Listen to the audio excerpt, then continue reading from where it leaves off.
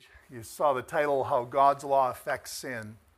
Last week, or was it the week before, we had Brother Friesen here last week.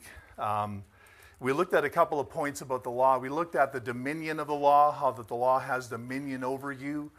And that is that consequence of breaking the law because you're a lawbreaker. I hope nobody's here is proudly saying, I keep the law, because you have not. You've broken it. And if you're not born again here today, you're still under the dominion of that law. And that means you're under that consequence. The law not only is given as a moral standard, but there's a consequence for not meeting that standard.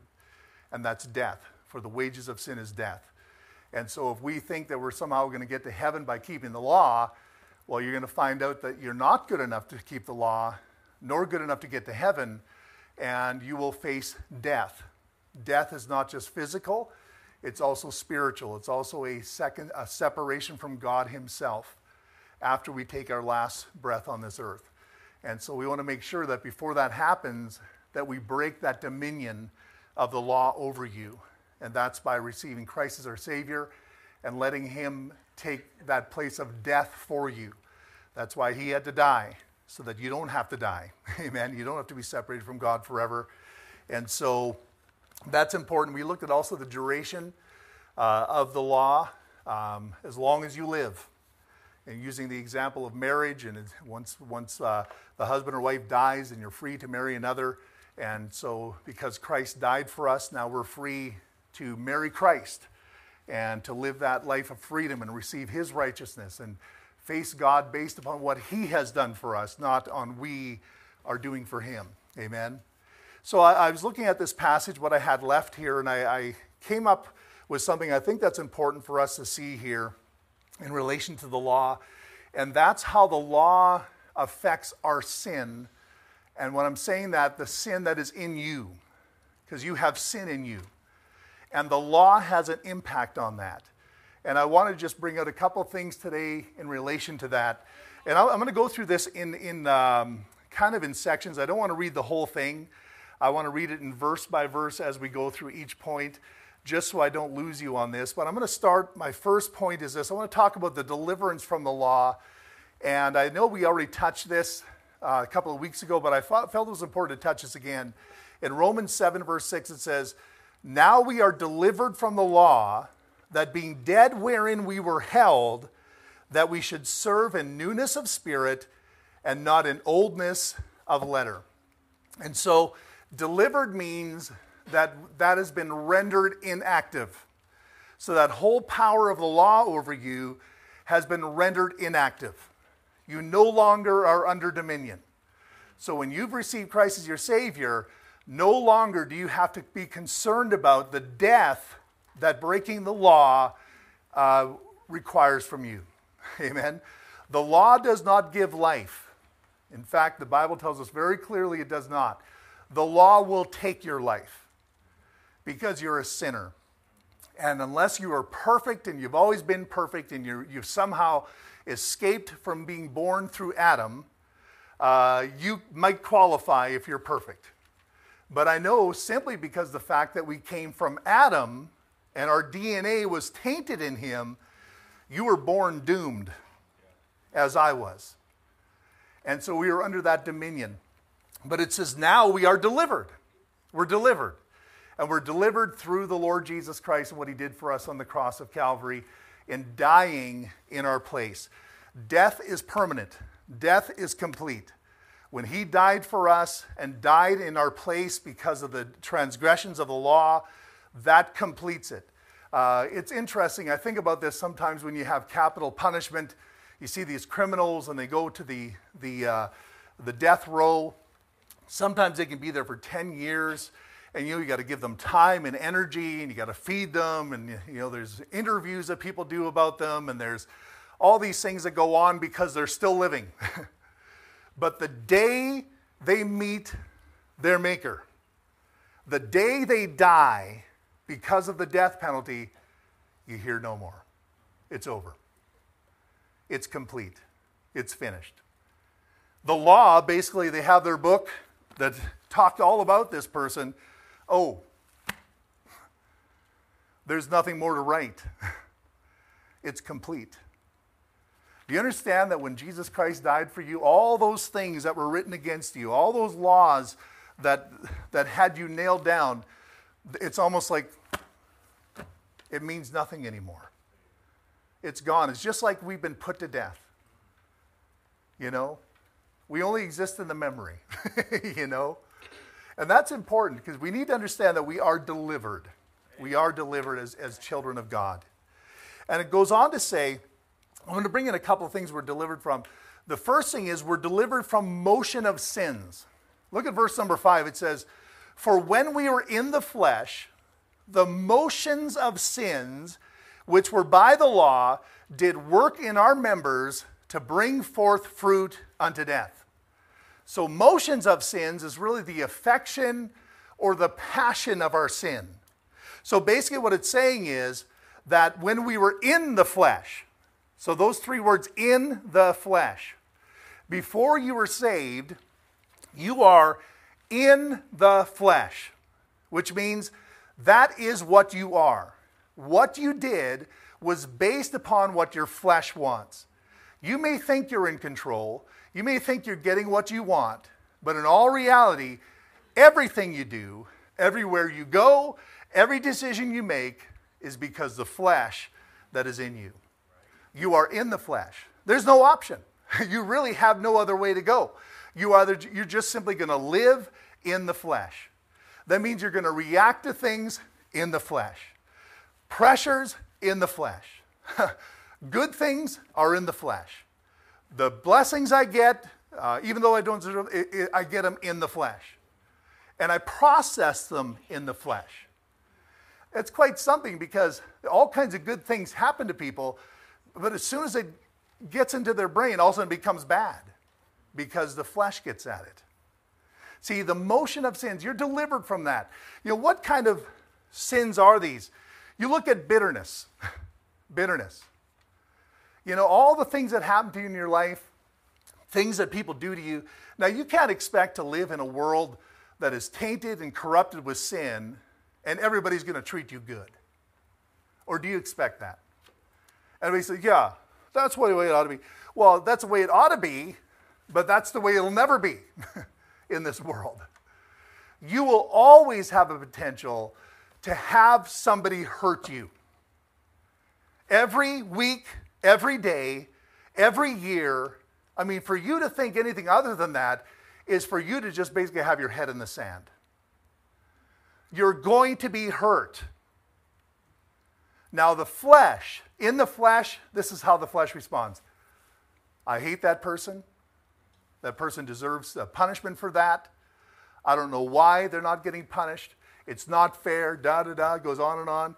And everything you feel from that point on, every hurt you have, every emotion you feel is because of that person. Holding them responsible for the way you feel. That's an absolute lie, you know that, right? The way you feel has nothing to do with what anybody has ever done to you. The way you feel is based on how you process what has been done to you. That's why when you're not delivered from that, when you're in the flesh, the only thing you can do is blame others. Just like Adam and Eve in the garden. Oh, it's the woman you gave me, God. That was a double whammy. Because he said, it's the woman's fault. Then God, it's your fault. You gave her to me. That's what we do. It's their fault. It's your fault. The woman said, the devil made me do it. That's the only answer you can have in the flesh. Because you don't know how to process this. You don't know how to process hurt in the flesh. The only thing you can really do is be bitter. Really, the only thing you are in the flesh is selfish. The Bible tells us in Hosea 10:1, Israel is an empty vine. He bringeth forth fruit unto himself. According to the multitude of his fruit, he hath increased the altars. According to the goodness of his land, they have made goodly images. Idol worship, all that based on selfishness. That's in the flesh. The deceitfulness in Hosea 10 verse 13, Ye have plowed wickedness, ye have reaped iniquity, ye have eaten the fruit of lies, because thou didst trust in thy way, in the multitude of thy mighty men. Deceitfulness. Thinking somehow you're in charge here. You got it under control.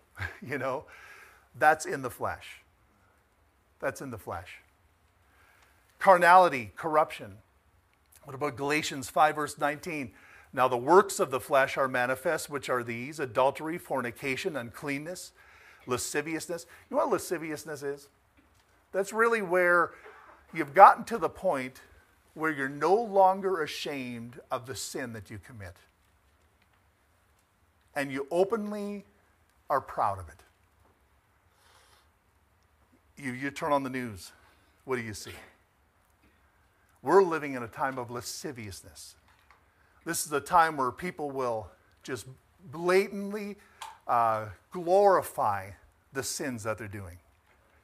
And if you say they're wrong, they'll just attack you. That's in the flesh. That's what you've been delivered from when you're in Christ.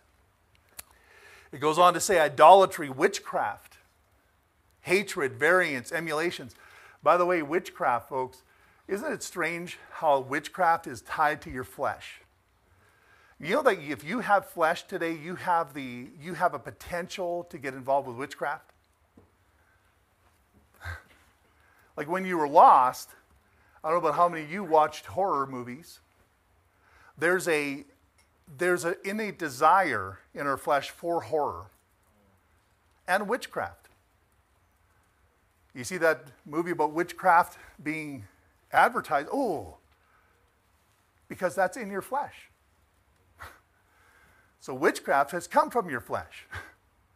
So when you've been delivered from the flesh, in the flesh, you've been delivered from that. And praise God for that. See, you ought not be watching horror movies. And I understand, in your flesh, even as a believer, there's still a little thing. Oh, I like to see that. But because you've got Christ in there and the Holy Spirit, he says, oh, you ought not see that. And you submit to the Lord. Because you're no longer in the flesh, now you're in the Spirit. You're living in the Spirit now. Before you were living in the flesh. But now you're living in the Spirit. It's a different life. Now the flesh is still with you, and that's why every now and then he goes, oh. Then the Holy Spirit goes, oh. Okay, Lord, I get that. Amen. And you need that because you need him to help you every day of your life. Hatred, variance, emulations. Emulations. How many of you are computer nuts here? You guys know what an emulator is? What's an emulator? An emulator is something that mimics something else. You know, it's one thing today, especially with our young people, they take on the characteristics of this world. They emulate because it sounds cool. Emulation is actually a work of your flesh. The Lord delivers you from that. It says murders, drunkenness. Drunkenness is a work of your flesh. There's no moderate drinking. There is no such thing as Christians have the occasional drink. I had someone that come to our church one time. He says, you know, Pastor, just want to let you know I have the occasional beer. As if I'm supposed to say, oh, wow, you know, that's okay. Well, you shouldn't have told me that, because this is what I'm going to tell you. You ought not have the occasional beer. It's not right. Drunkenness is a work of your flesh. So where before you maybe didn't have a choice in your flesh before Christ has come into your heart, where, you know, in the flesh you drank, you smoked pot, you did this, you did that, you messed up your head any way you possibly wanted to because that's what the flesh wanted. But now you're born again. You're no longer in the flesh, you're in the Spirit. You're living in the Spirit. And the Bible says if you live in the Spirit, then you should walk in the Spirit. Walking is a decision you make according to that power that's in you, according to that conviction that's in you. So you can actually live in the Spirit and still sometimes walk after the flesh. And that's why we need to make good decisions. Amen? It says, revelings and such like, of the which I told you before, And I've told you in time past that they which do such things shall not inherit the kingdom of God. So basically, what he's giving you in this passage is a list of characteristics of a lost man, of a lost person. You say, yeah, but pastor, I've had a desire for, or I hated somebody, or I did want to watch that movie about witchcraft, or I did envy that person, and there was a person there, I hated him so much, I wish that he was dead. But you understand something in this passage. It says, they which do such things. You know what that's talking about? That's talking about expressing an action as continued or not yet completed. What one does repeatedly, continually, or habitually. You will always battle with the temptation to do something stupid till Jesus comes. But if you're a child of God, you will never habitually be involved in these things. Because you can't. For two reasons. First reason is you've got a new father. And he's a good father. And when he sees you do such things, he comes down and he whoops you. Like good fathers do. Amen? He disciplines you. He corrects you. Now, if you're not being corrected, that's because he's not your father. He doesn't discipline the devil's kids. He disciplines his own kids. So if you're born again, he will discipline you. And not only that, you've got his spirit in you convicting you. You feel bad when you even think something. Oh, I'd like to see that movie. Oh, man, I shouldn't do it. I'm a child of God, man. You ever been there? No, not me. I'm Mr. Perfect. You're a sinner. And you have the flesh still with you. The only difference is you're not in the flesh. You're in the spirit.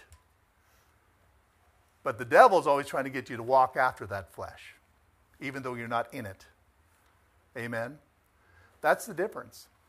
So when he says this, you're being delivered. That's what you're delivered from.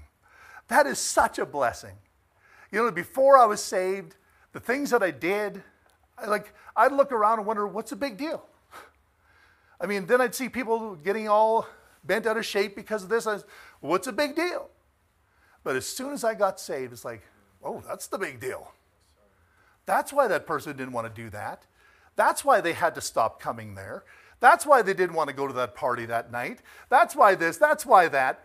Because Christ changes your heart. We're delivered. We're also delivered to serve in newness of spirit. Verse 6, it says, now we're delivered from the law, that being dead wherein we were held, that we should serve in newness of spirit. The Lord wants to deliver us from the law so that we will be servants in spirit. Now, I know somebody that if they will put their focus on the law, they got a different spirit about them. I remember one guy who was in Bible college, and his attitude was always, they should die. I'm just okay. See, that's a law-based mentality. Of course, we all should die, not just that person. And he would talk about homosexuality. They should all die. I just said, okay. Now, that may be true, but let's add to that. All adulterers should die. And anybody that ever tells a lie should die. We should all die. See, there's a certain spirit you get when you're delivered from the law. And that spirit has so many things involved with that. It's not like you're compromised. It's not like you're saying it's not important. And we've been talking about the law. We know it's important because it's establishing that standard of truth. And we know adultery is adultery, and we know that lying is lying, and killing is killing, and so forth. And it gives that baseline to us. But folks, when you're a child of God, what you begin to understand is the need for forgiveness, and the need for mercy, and the need for humility, and sometimes the need for time. The time a person needs to get from here to there. Every person that walks in that room is here. Now I look at that person and say, okay, this is where they are. Now where do I want them to be? Over here. This is how a Christian thinks. This isn't like I'm condemning you for where you are. When I'm serving with a new spirit, I'm saying, I want you to go from here to here. But a law-based person, all they do is they focus on the failure of being here. You understand that? And you got to get out of that mindset. You're going to have people coming in not dressed right, not smelling right, not acting right, not speaking right. So what do you want to do? Shall we condemn them? Well, if they're saved, they're not ever going to be condemned. If they're not saved, I want them to be delivered from that condemnation. So it's not about condemnation. I want them to experience deliverance. Now, with that deliverance will come change. But this is where forbearance and forgiveness and patience and time and all those things come into the equation as a Christian looks at somebody. Not only at people, but at ourselves. That's why we put up with a lot of things. It's a different spirit. So I say, when somebody says, oh, they should just die. I'm just saying, how do I get through to a guy like that? Your spirit, are you saved? Because have you ever seen that you are just as despicable as the worst sinner on this planet? Have you seen yourself there? Do you know that if Jesus would have to come to earth to die, and you were the only one that needed to be redeemed, that he would have no less pain and suffering and death and loneliness and betrayal and all those things if it was just for you that he died? Thinking that somehow he wouldn't have to suffer as much for me. No, as much. As much as Hitler or anybody on the face of the planet, the worst person you can think of, you are just as despicable in your sin. So when you get saved, he says, now I want you to serve with newness of spirit. Because your spirit, which was once dead, which was disconnected from God, has now been regenerated, and the life of God has been placed in you.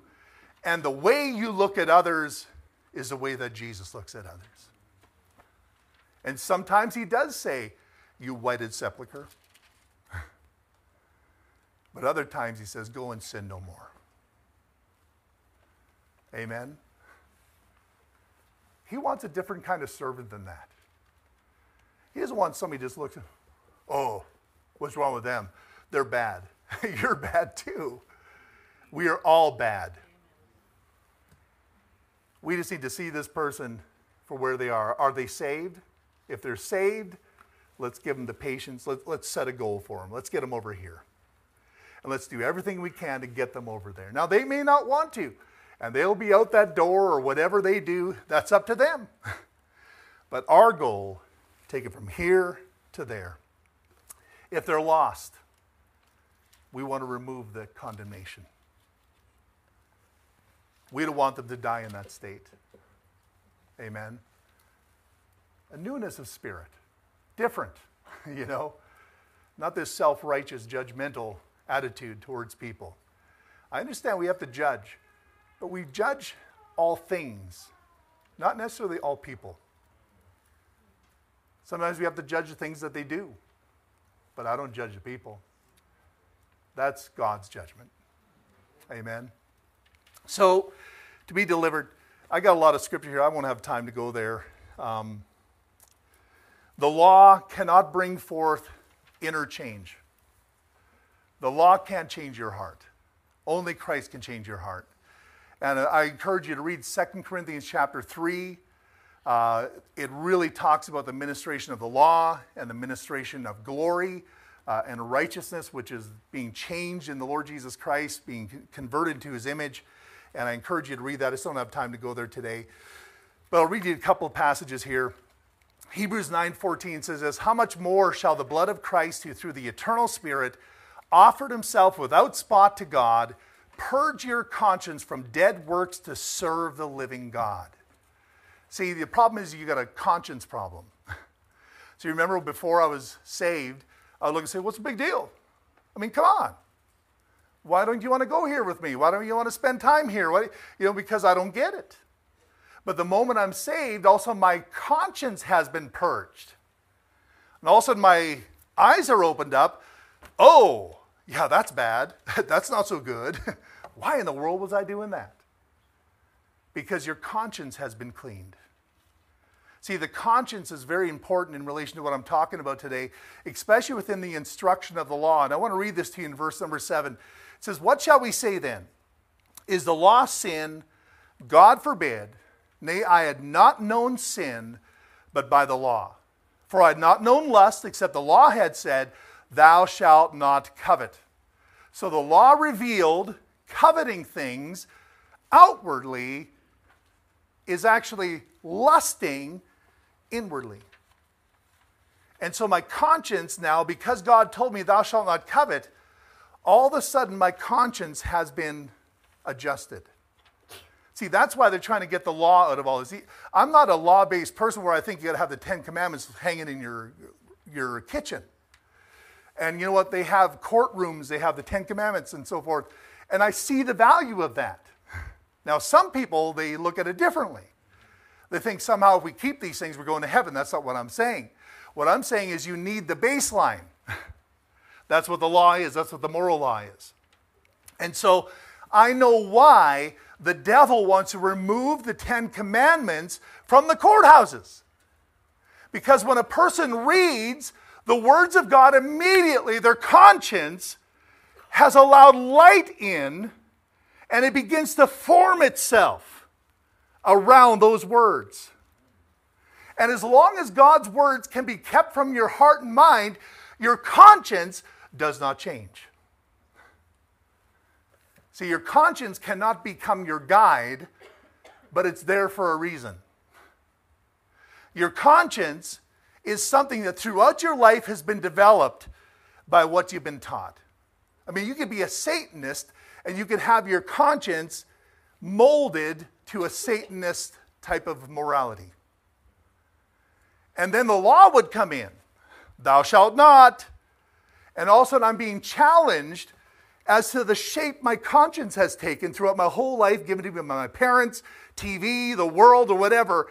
And now it's telling me, thou shalt not covet. So it's challenging it. And that's why the devil hates it.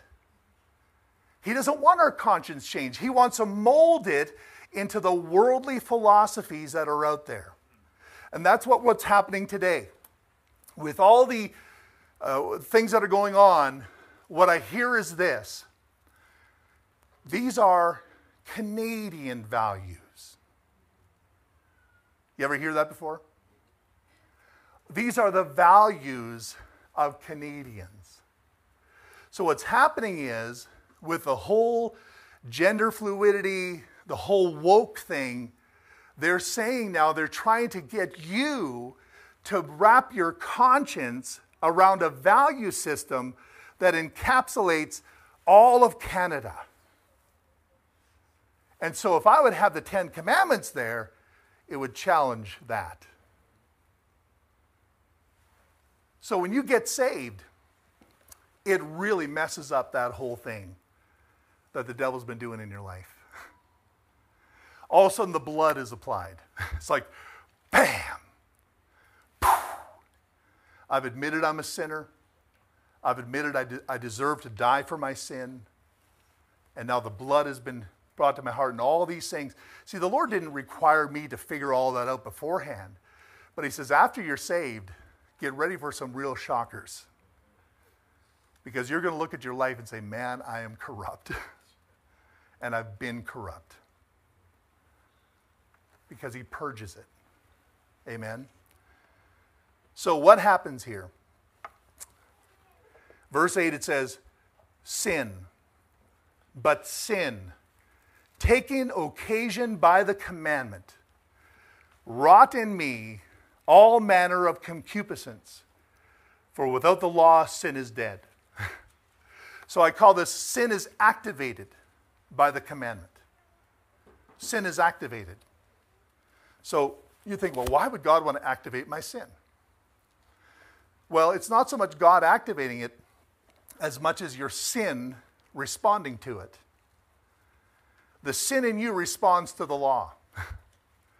There's a relationship that's taking place here, and there's some things that are happening because the law has been introduced to you, and your sin now has been activated. Notice what it says.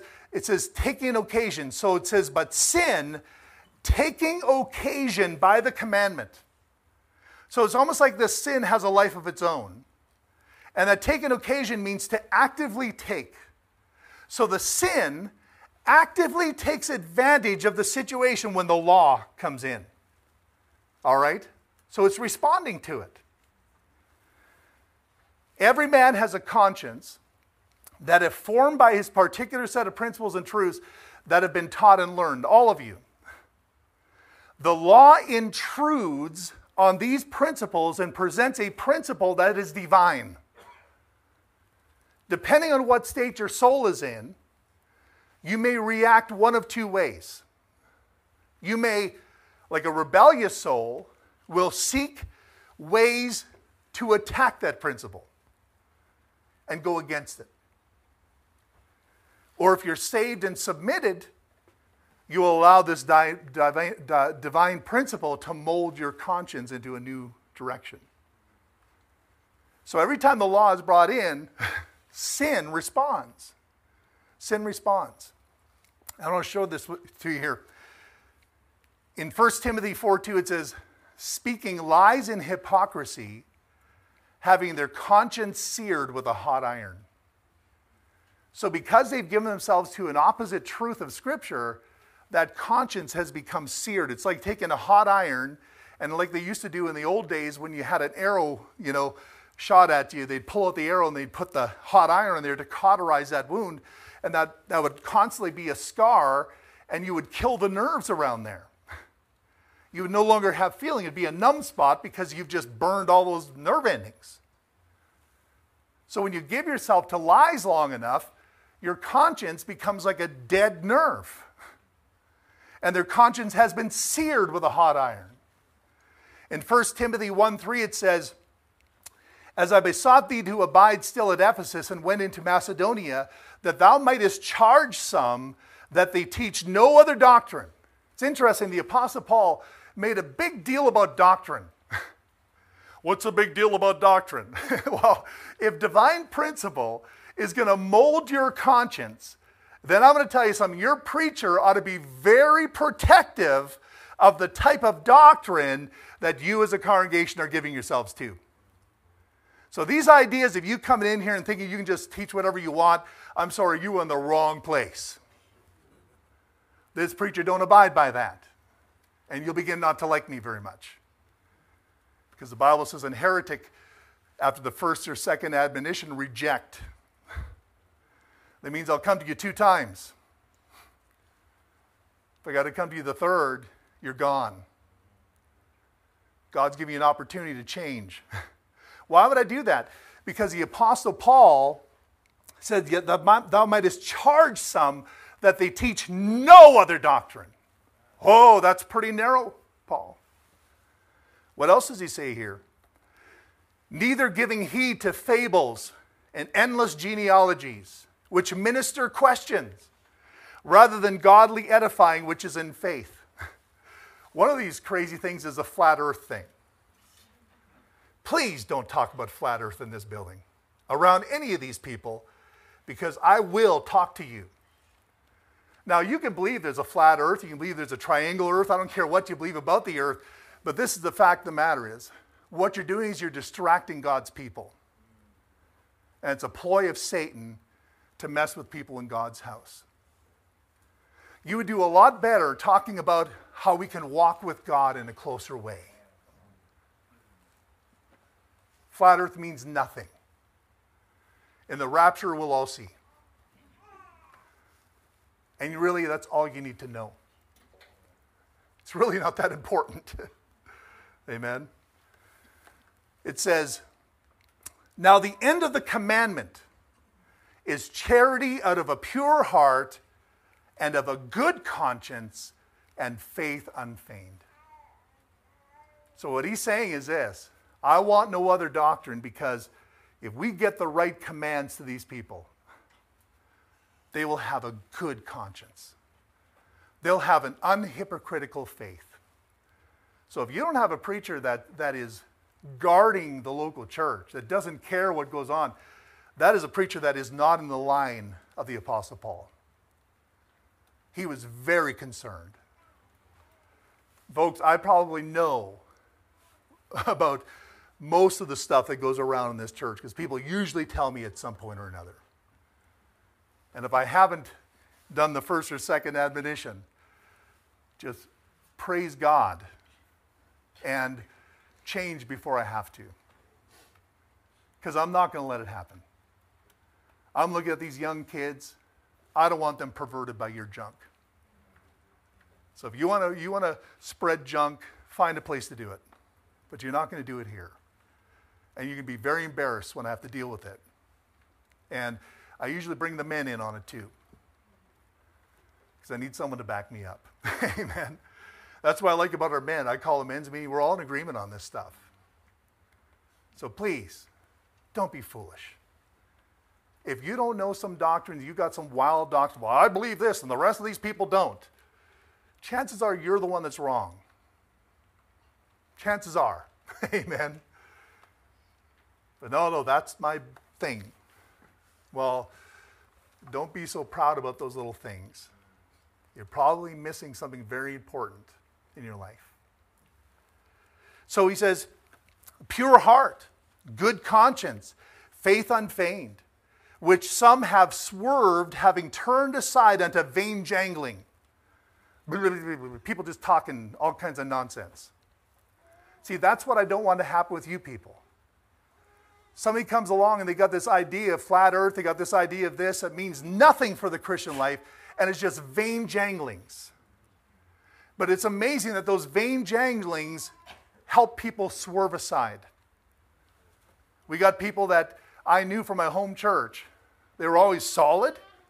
Now all of a sudden they're flat earth. And it's amazing. They're not involved anymore. They're off on their own thing. Say, what's going on? What's going on? They fell into this trap. Don't fall into these stupid traps. Amen? There's nothing new under the sun where somebody goes, oh, I'm going to tell you something you didn't know. If it's something new, it's probably wrong. Amen? Desiring to be teachers of the law, understanding neither what they say nor whereof they affirm. That's another thing, because you know what? They want to teach you. They want to puff themselves up. I'm a teacher, and I'm going to teach you something. Folks, I'm going to tell you something about teachers in this church. If there is a teacher in this church, it's because this church as a whole sees them as a teacher. There's no self-appointed teachers in this church. Well, I'm called of God. Then why are you here? Because God didn't tell me about that. You know what I mean? But it's amazing what happens sometimes. People that desire to be teachers, so they come into a church house and they begin to spread their ideology. And they cause people to swerve aside because that their ideas are messing with the conscience. Amen? For we know that the law is good if a man use it lawfully. Knowing this, that the law is not made for a righteous man, but the lawless and disobedient, for the ungodly and for the sinners, for the unholy and profane, for murderers of fathers and murderers of mothers, for manslayers, for whoremongers, for them that defile themselves with mankind, for men stealers, for liars, for perjured persons, and if there be any other thing that is contrary to sound doctrine. So the law is given to people that are not born again, that are not living the Christian life, that need to understand how their sin is impacting their life. That is what the law is for. According to the glorious gospel of our blessed God, which was committed to my trust. So, what happens is you respond to the law. There was this restaurant that was built right on the edge of the lake. I mean, you look right over that balcony and the lake is right there. No land, straight to the lake. On each one of the balconies, they put this sign, "No fishing from the balcony." Now, the problem is they had a restaurant on the first floor. And that restaurant, because of the view, it was just all glass. So what would happen is people would fish off of the balcony. And they'd use heavy weights because they want to get their line down there. So when they threw in their line, it would swing, they would misjudge their depth, and it would smack that window and keep breaking their window. Now they solved the problem. How did they solve it? They removed the sign.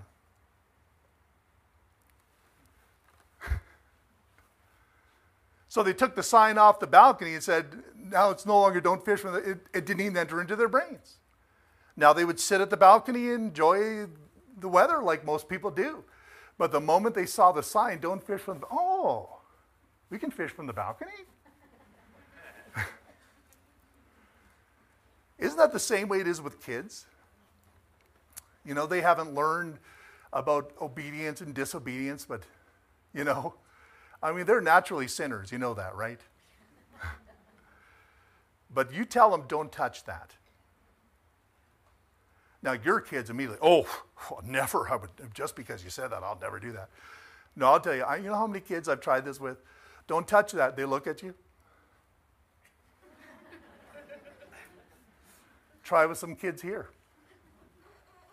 You ever seen a kid do that? Oh, you're just fuming already. You're just ready to swat them, And sure enough, they touch it. You know what? They really desired to touch it because you told them not to. The law activates sin. It activates sin. It's what it does. Don't touch that. If you do that one more time, you can be sure they will do it one more time. Just because you told them if you do that one more time. I always tell our parents, says, when you discipline kids, you tell them what the right thing is and you say, don't do that. Then if they do that, you never say, do that one more time. Because they'll have you figured out in no time. They know how many more times they got. And unfortunately, with a lot of parents, that goes on forever. Who was telling me about somebody saw in town recently? Was that you, Madeline? Saw this mother the kid was disobeying. She was on her phone. Stop doing that. Stop that. Stop that. Stop that. Stop that. Didn't I tell you to stop that? So engulfed in that phone. Just kept, stop. Do you really think that kid's going to stop? You tell them one time, and they should know that if they do it one time, the hammer comes down. There's never a second, third chance. I mean, if they didn't know that they weren't supposed to do it, then you need to teach them. But if you've already taught them, you start going through this thing about, another chance. You do that one more time. You're not training your kids well. You're not. In fact, they're training you. They're training you. Law triggers rebellion. Why would God want to do that? Because he's exposing it. You have a home where there's no law. You think, they got great kids. Not necessarily. That's why many times pastors' homes, fundamental Christian homes, they usually have a rebel. Why is that? When does a rebel get exposed? When you put out the sign. So a lot of people say, well, my kids aren't like it. Have you ever put out a sign? Have you ever said, this isn't allowed here? Have you ever told them you can't have that music in the home? Have you ever told them there's no drinking in this family? Have you ever told them there's no vaping or smoking or all these ungodly things? Have you put your foot down and put out the sign that says no? Well, if you don't, your child could be as rebellious as the day is long and you'll never know it. Doesn't make them right. It just means they're not exposed. So the law exposes it. That's not a bad thing. Because once it's exposed, it can be dealt with. But if it's hidden, it can't. So you have to put out the rules, folks. You've got to have a home that has rules, and this is what we do and what we don't do. And a lot of parents say that. But if I do that, I may lose my kid. What are you saying? You're saying that the law will activate their sin to such a point that they are going to leave my home. Wow. So you would rather have that sin in your home than outside of your home. Amen? I'm not talking about sinners. I mean, they're all sinners. Every last one of them. But there are sinners that submit to the authority, and then there are sinners that don't. And that's what the law will reveal. The Bible says in Proverbs 22:15, foolishness is bound in the heart of the child, but the rod of correction shall drive it far from him. So God is requiring you to put out that law. God is requiring you to discipline when that law is broken. Because when you do it as a child, then it drives it from their heart. But if you never deal with it, then they grow up into adults that become rebels and hurt people and sin and go against authority and the law of the land and so forth and get in trouble and get tickets and get charges and end up in jail sometimes because I wasn't dealing with the sin in the heart when they were a child. Amen? Proverbs 29:15, the rod and reproof give wisdom, but a child left to himself bringeth his mother to shame. So you never leave your child to themselves. Are you guys with me on this? You didn't shut me off with that, did you? He's talking about our kids, let's shut off. Amen. No. So sin is activated. Sin is also increased by the commandment. Notice what it says here, by taking occasion by the commandment, wrought in me all manner of concupiscence. So wrought means to carry out a task. Sin carries out a task in you to actually increase the amount of lust in your heart in response to the law. Interesting. Concupiscence means a strong desire and longing. A strong desire and longing. So sin's task to complete is to increase your longings and desires. It has its eyes set on accomplishing that task. That's why many times when you have children in church that will not submit to being saved or will not submit to the things of God, when they're given so much law and truth and commandments, that rebellion in them causes that sin to grow in such a way where they act worse than a lost person. Worse than someone that doesn't go to church. And sometimes it makes you marvel. You say, how in the world can this happen? They've been in church. See, they've been approached with the law so and so much that the sin was activated, and then that sin increased the lust in their heart because they would not bring it to Christ. So they end up behaving worse than the people you know that are lost. And it causes you to shake your head and, what in the world is this? The Bible tells us what it is. It's what happens when someone that gets truth doesn't submit to truth. It just keeps feeding the sin and making it stronger. You ever seen a lost family? Seems like they get along okay.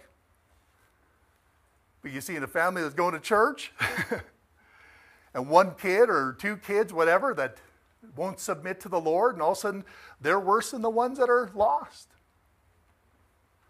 And these got good parents that bring them to church all the time. That's why it is. because sin gets activated and sin increases as that light has been given. Amen? So the Lord is driving you.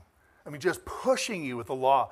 The law just, it sets its focus on you, and if you don't submit, you implode. Amen? Sin also deceives. This is what it says in verse 9, "For I was alive without the law once, but when the commandment came, sin revived, and I died. And the commandment which was ordained to life I found to be unto death. For sin, taken occasion by the commandment, deceived me, and by it slew me."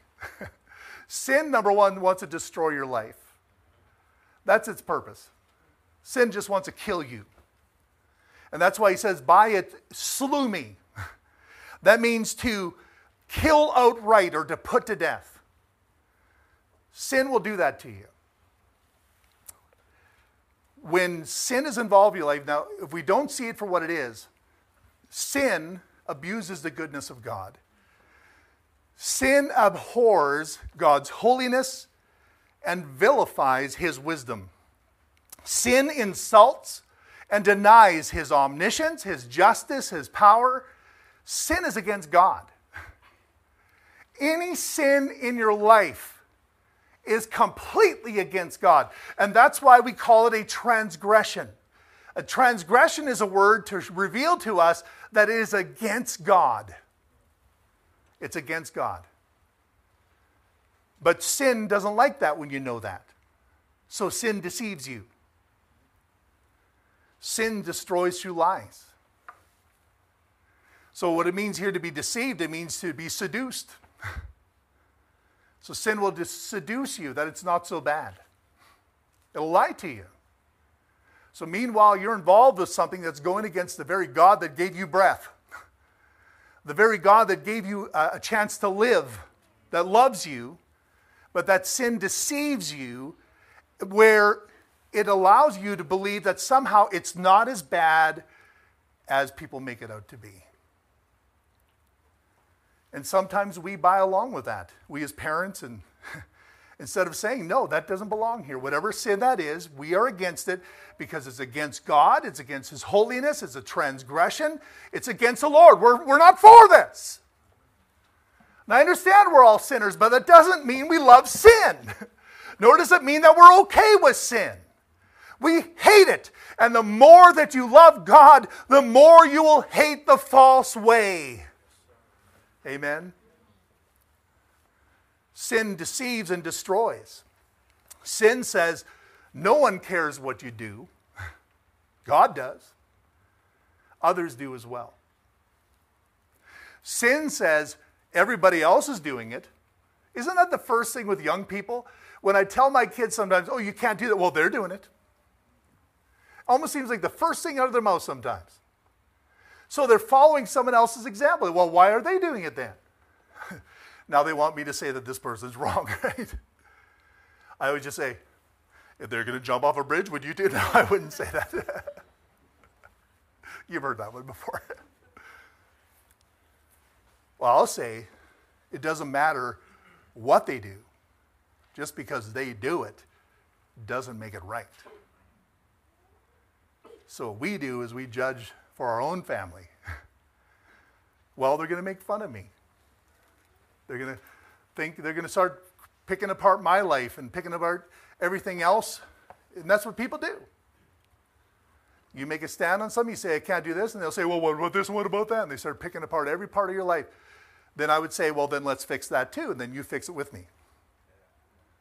Oh, that's not what I said. I just want to get at you. Yeah, that's because you're not righteous. And you're wicked in your heart. You understand that? Everyone is doing it. No, they're not all doing it. There's a lot of good young people, guys that do good things, that live righteously. There's a lot of young people these days that are not being immoral before marriage.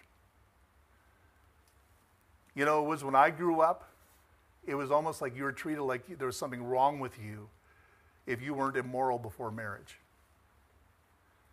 And what I want to do with our church is to understand there's something wrong with you if you are immoral before marriage. Something wrong with you. Sin. But sin has deceived you. Well, everybody else, it doesn't matter. It doesn't matter. You're concerned about sin and how it relates to God. Sin says, I can handle it. Oh, that doesn't bother me. You can't handle it. And just like I said, sin doesn't stay stagnant, it increases.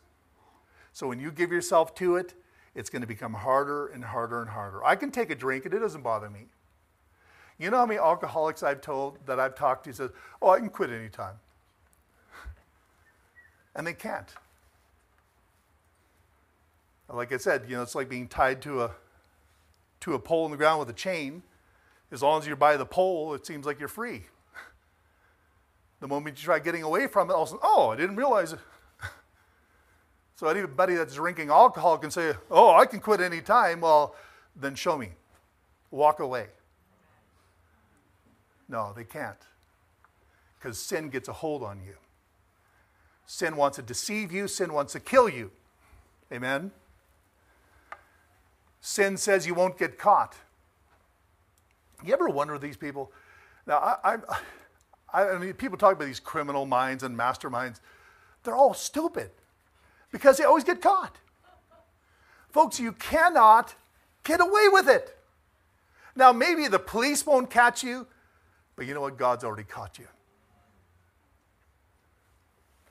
You keep hiding that sin, guys, one day it's going to be exposed.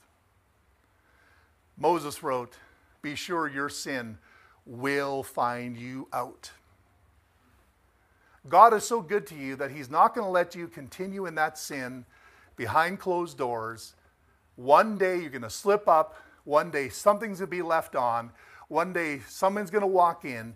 One day something's going to happen where it's all going to be exposed. So stop it. Don't deal with it like that.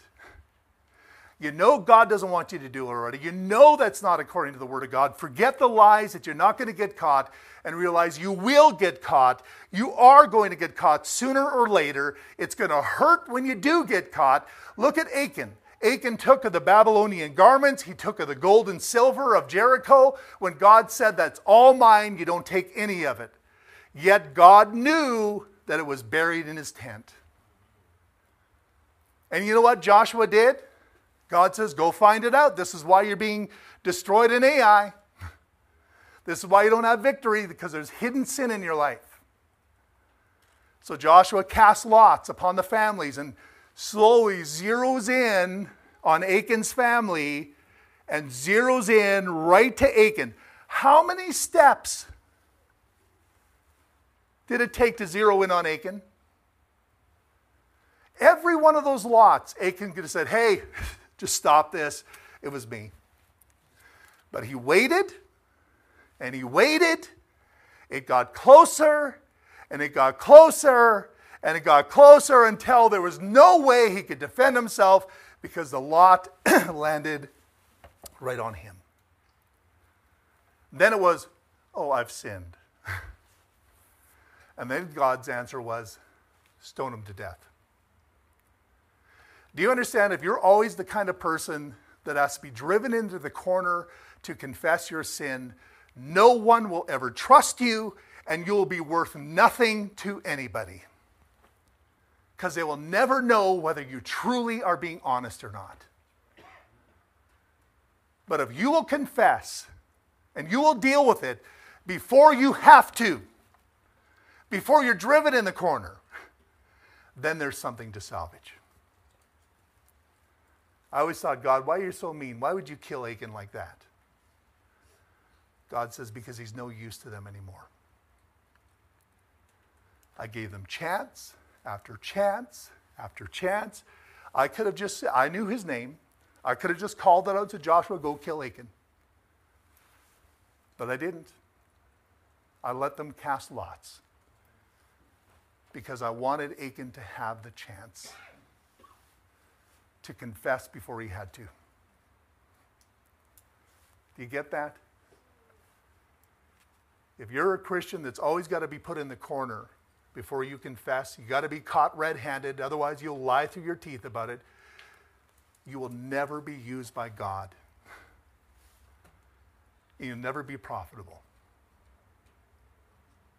So get it right. You know how you do that this morning? The law, commandment, all of a sudden there's that sin. Can I tell you something? That sin has been activated this morning. You see it as plain as day. If you will not deal with that and get it under the blood of Jesus, it's going to increase.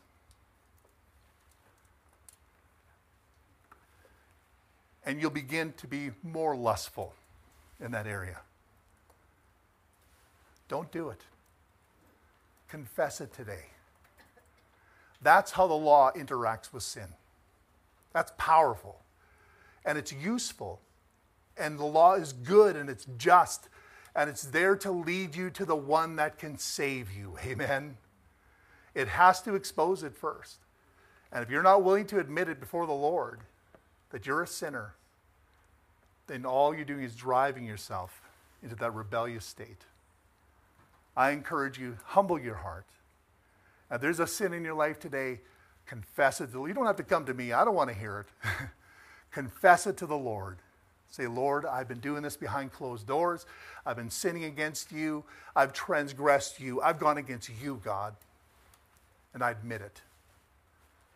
And I'm getting it right. If you're lost here today, what that law has done is cause you to see the hopelessness of your state. And it's driving you to the one that can save your soul, and that's Jesus Christ. And if you're not saved here, please get saved. Please come forward and get it settled once and for all. If you're a Christian here today, the law has activated something. Oh man, yeah, I've been watching that wrong. I shouldn't be watching those kind of movies. See, the command just revealed to you witchcraft. It revealed to you envy. All these things that are still within you as a believer. But you got to walk in the Spirit. Amen? And the Spirit of God is speaking to you